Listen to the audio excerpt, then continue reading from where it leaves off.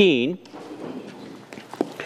We've turned a new chapter here in our text in John, and this should be a familiar section for you where Jesus states that he is the vine, verse 1, and he says it again in verse 5, I am the vine, and he adds to it, you are the branches. This section here in John chapter 15 reminds me a bit of John chapter 10, where Jesus said he is the door to the sheepfold and he's also the good shepherd. Now, obviously, these are statements that are known as figures of speech, metaphors, if you will. They convey great meaning by the way of illustration. But we have to stop here as we look at this particular text in John chapter 15 to make sure that we're very careful in reading this so that we understand it in the way it was intended to be. When you interpret a parable or a metaphor or a story of this type and nature that is used as an illustration, they're intended to convey doctrine and truth by the way of illustration, and therefore when we interpret it, to understand it, you have to be careful not to push it too far. It actually is illustrating a truth and a reality. It isn't the truth and reality, it's an illustration of it. And so I like to say, when you interpret a metaphor, don't make it stand on all fours, if you will. It is, after all, an illustration. So we have to be careful not to read into it too much. We're looking for the meaning of the author. Sometimes it's explained explicitly in the text, and it will be later on to some degree, so that's helpful. But the main explanation should come from the clear teaching in God's Word. We call it the didactic teaching. So we need to have some sort of safeguards when you read an illustration or a metaphor like this. You want to look in the immediate context and to read it in the Gospel of John, read it in the other Gospels, read it within the context of the New Testament and certainly the Old Testament. This is why, by the way, I'll do this some degree today, why we often go look at other texts and even in the Old Testament to compare and contrast and look at what we would call cross-references. In this metaphor, as we look for the meaning of what Christ is intending to communicate to His church, the idea here that I grab, at least in the first 8 verses, is quite significant, is this idea of abiding in me, as Jesus would say, or abide in Christ, as I might say. He calls for His people to abide in Him. It's repeated. Note how often it's repeated as I read through just the first 8 verses this morning. Let's read John 15, beginning in verse 1. I am the true vine, and my Father is the vine dresser. Every branch in me that doesn't bear fruit, He takes away, and every branch that does bear fruit, He prunes, that it may bear more fruit. Already you are clean because of the word that I have spoken to you. Abide in me, and I in you, as the branch cannot bear fruit by itself unless it abides in the vine, neither can you unless you abide in me. I am the vine. You are the branches. Whoever abides in me and I in him, he it is that bears much fruit. For apart from me, you can do nothing. If anyone doesn't abide in me, he is thrown away like a branch and withers. And the branches are gathered and thrown into the fire and burned. If you abide in me and my words abide in you, ask whatever you wish, and it will be done for you. By this, my Father is glorified, that you bear much fruit, and so prove to be my disciples. Let us pray. Father, I do pray that you will grant us a hearing of your word and a heeding of it today. May it nourish and feed those who desire to abide in Christ. We pray this in his name. Amen. Well, I hope as I read here, you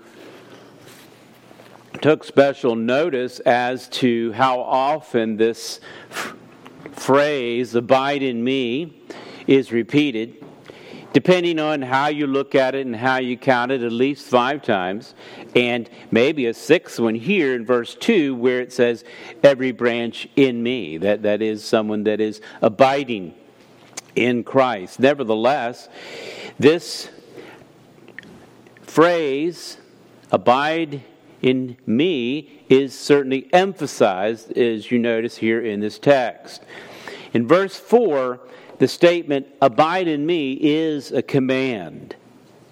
And remember, those who love Christ, as Jesus has already previously explained in chapter 14, obey his commandments. This is his command, that you would indeed abide in him. As we talked about before in chapter 14, those that are truly regenerate, that is, truly saved, they've had a heart change, if you will, and a change of their affections, a change of their attitudes, and it ultimately affects how they act as well. It is expressed by their obedience, John 14 and verse 15. Jesus makes this command then to abide in him, but he also gives the ability to do it. It is through the regenerate heart. As Augustine said, Lord, command what you will and grant what you command. And that's the idea here. It is a command, but Christ gives the ability to fulfill that command. This idea of abiding in him, and we'll get to that in days to come, is also expressed in the way in which you would love Christ. Look down to verse 9. As the Father has loved me, so I loved you. Abide in my love. And it's just a different way of expressing this abide in me. Abide in my love, then, specifically. And how is that expressed? Verse 10, if you keep my commandments, you will abide in my love, just as I have kept my Father's commandments and abide in his love. Christ did this in perfection. He obeyed all and fulfilled all righteousness. This command then is given for a number of reasons. Certainly one, for the Christian to remind them that they are to abide or remain in Christ. It is an easy tendency for all, and here's this other illustration, all of us have, like sheep, wandered away, if you will. And so here is the command and the reminder to remain in Christ. The word for abide in the Greek means to remain.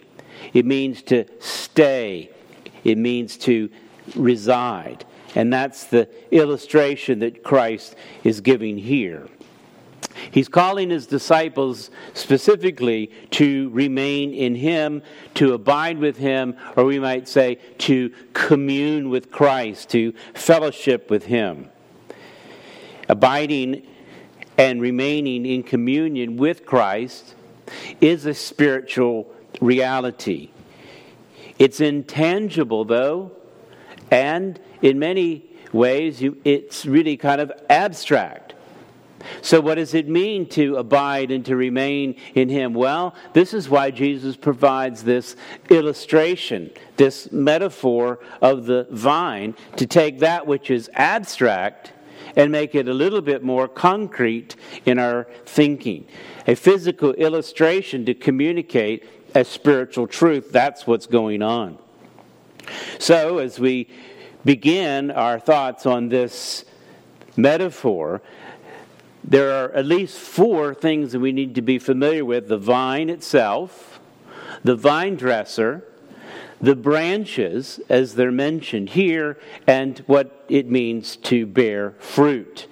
Now, each of these could be a sermon in and of themselves, and I did think about that, but for the sake of time, I worked through here, and after I had about 20 pages of notes or more, I decided, well, we'll just break this up in 2. So this is part 1. If you want to hear the rest of it, come back next week. And I hope I can get through part 1. Nevertheless, we'll talk mostly this morning about the concept of the vine and the vine dresser, and what it means to abide in Christ, the vine and the vine dresser. Notice verse 1, Jesus tells us what the vine is to illustrate. I am the true vine, he says in verse 1. This I am, it should cause you to think about the other I ams that Jesus has made in relationship to something else. There are a total of 7 specific ones in John. They're intentional in the way it's orchestrated here. Jesus said, if you remember, I am the bread of life in John 6. He said, I am the light of the world in John 8. And in John 10, there's 2 of them. I already mentioned them. He says, I am the door. And then I also am the good shepherd in John 10. In John 11, he says, I am the resurrection and the life. John 14, I am the way, the truth, and the life. And here's number 7 in our text, the last I am mentioned. I am the true vine. We've mentioned this before. We've been through it 6 times already, but the I am conveys the idea of an expression of divinity. So it is a statement of his divinity to say I am, and then this concept here of in this case, the true vine. Now the vine in their day would have been incredibly common. It is a fixture of their culture. The fruit of the vine, grapes, it was an essential part of their life in the first century in this area. They would have been able to harvest it and drink fresh, sweet juice. We don't think much of it, but we have so many options as to beverages in our culture and world. They would have been highly limited, and here was something naturally sweet and flavorful that they were able to make sweet juice and drink. They could make jellies and jams and store them in that regard for a long way. It could ferment itself and be used to cleanse the water that they drank and remove the bacteria from it. Normally they would mix the naturally fermented wine with at least 3 parts or more of water to be able to drink it and remove some of the bacteria. They would also allow it to continue to ferment, if you will, and change into vinegar, another useful thing in their culture. So it was very common then for them to understand and know about vines and the use of vines and grape, the fruit of the vine, the grape, and so forth. It was so common that they would often use this vine figure as various types of symbolism and so forth. You can find it on the coins of the Maccabees, for example. But one place that's interesting and might actually be related directly to Jesus' use of this illustration. I'm sure he used it because it was something common they knew about for sure. But this vine, the grapevine, was also inscribed quite notably on the temple. Josephus, writing in the 1st century, says, describing the temple entrance doors, wrote, they were adorned with embroidered veils with their flowers of purple and pillars interwoven, and over these, but under the crownwork was spread out a golden vine, with its branches hanging down from a great height, the largest and fine workmanship of which was surprising sight to the spectators, to see what vast materials there were and what great skill and workmanship there was. In the Mishnah, which is essentially a Jewish commentary, if you will, they said a golden vine stood over the entrance to the sanctuary, trained over the posts, and whosoever gave a leaf, a berry, or a cluster as a freewill offering, he brought it, and the priest hung it thereon. It was very notable, is the point. Inscribed on the temple, and they all knew it. It's a beautiful artwork, and such that folks would actually even hang things on it and around it and so forth. As a free will offering to God. They knew it very well. If you remember, chapter 14 ends with, well, let's arise and go from here. And of course, we have a couple more chapters of instruction that's given. We're not certain exactly what is going on, but you could imagine, perhaps to some degree, that there is this idea that here they are in the upper room, Jesus is teaching, and right at this point, they rise and they go up. Perhaps they walked from the upper room down into the Kidron Valley, across the Mount of Olives, and there they could see this golden vine, the national emblem of Israel, on the very front door of the temple. Don't know that for sure, certainly in their mind, and certainly they would have remembered this emblem that is on their most holy place. And here, Jesus makes this emphatic statement, and he simply says, I am the vine. It was essential to their economy, to their culture, and it was even integrated into their worship. And Jesus makes a statement and says, I am the vine. But beyond that, the first statement, though, he qualifies it and he adds this word true. Not only the vine, but I'm the true vine. Now, our first impression of that might be true as contrasted with false. And that wouldn't be wrong necessarily. That would be a correct statement. Jesus is the true, contrasted with the false. But I don't think that actually goes far enough. For him to say that he is the true vine, he's the true vine in the sense that he is the antitype to the type, to all the Old Testament that pointed to the reality that is Jesus Christ. He is the substance, if you will, to which the symbols addressed. He is truth in the sense of reality. And all of these worshipers would have looked at the vine on the temple, and he says, I am the true vine. I am what this is all pointing to. He's already done that to some degree, used that convention before. If you remember in chapter 1 and verse 9, specifically, he says about the light, 1:9, I am the true light. There were other lights that came forward, but who were they all pointing to? They were pointing to that one who is true, and it is Jesus Christ who is the true light. In John chapter 6, talking with the Pharisees about Moses who gave them bread. And what is his response to him? He says, I am the true bread that comes down from heaven. Yeah, this manna given to them was a pointer to that which would sustain them, that is Jesus Christ.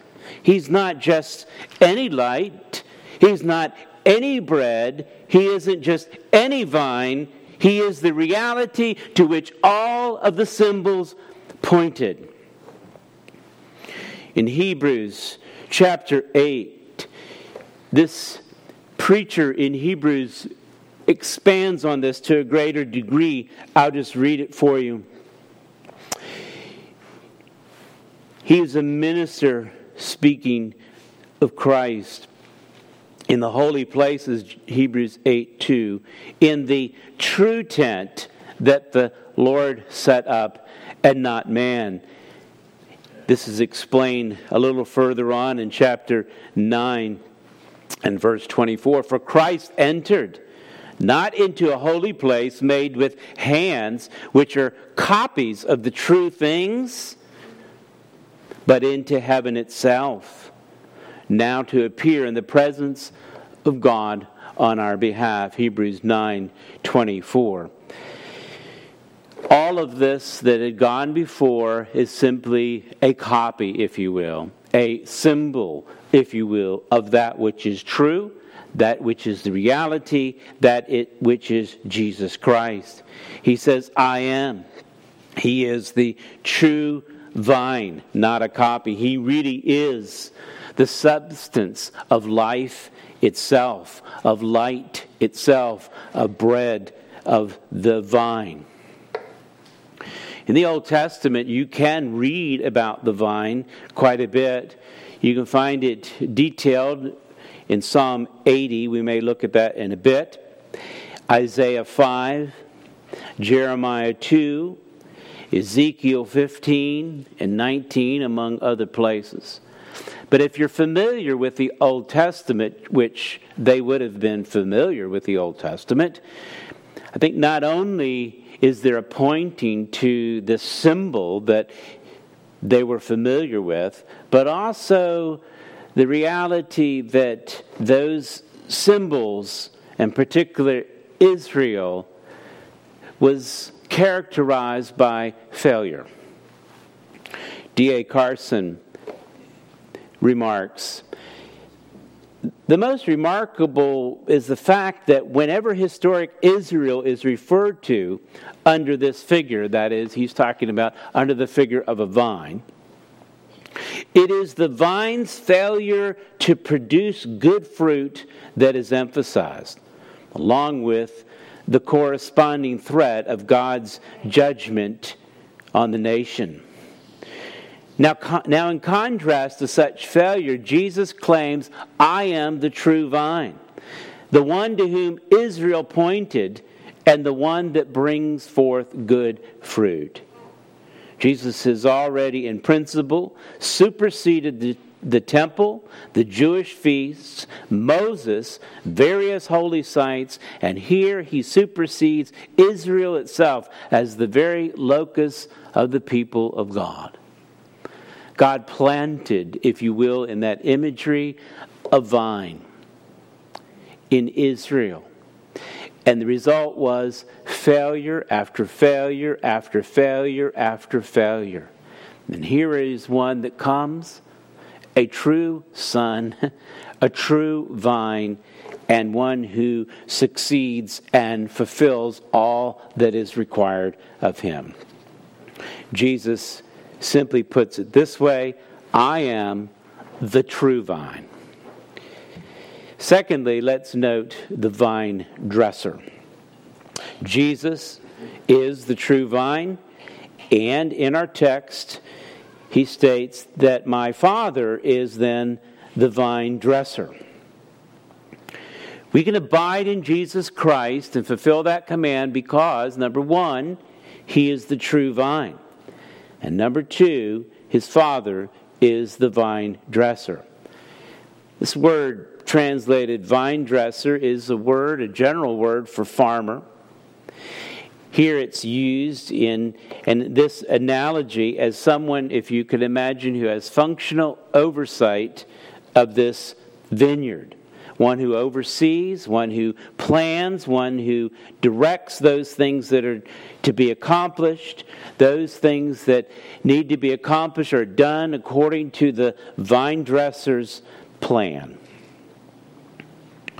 In the Old Testament, God is referred to as the vine dresser. And here I invite you to turn to this Psalm 80 that I alluded to before. You may want to see it. Psalm 80.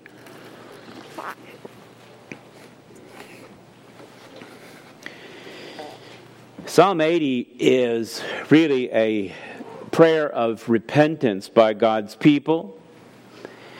they acknowledge that God is, in this analogy, the vine dresser who cares for, oversees, and supersedes this creation, this vine. So this vineyard analogy is used. In this psalm, Psalm 80, this is most likely a penitent response after the destruction of the northern kingdom in 722. They were God's plant, if you will, planted vineyard, both the northern and the southern kingdom. And in 722, the northern kingdom was completely wiped out. And so here is a penitent psalm of prayer, and we'll pick up at verse 7 in the text when he moves to use this vine dresser illustration. And the repentance is this: restore us, O God of hosts, verse 7. Let your face shine that we may be saved. You brought a vine out of Egypt. You drove the nations and you planted it. You cleared the ground for it. You took deep root and filled the land. The mountains were covered with its shade, and the mighty cedars with its branches. It sent out its branches to the sea and shoots to the river. Verse 12, why then have you broken down its walls, so that all who pass along the way pluck its fruit? The boar from the forest ravages it, and all that move in the field feed on it. Turn again, O God of hosts. The idea is that this idea of repentance is they are confessing their sin, then to receive the blessings of God. And that's the call in verse 14. Look down from heaven and see. Have regard for this vine, the stock that your right hand planted, and for the son whom you made strong for yourself. They are also, that is Israel, identified as the sons of God, and that's the imagery there. They have burned it with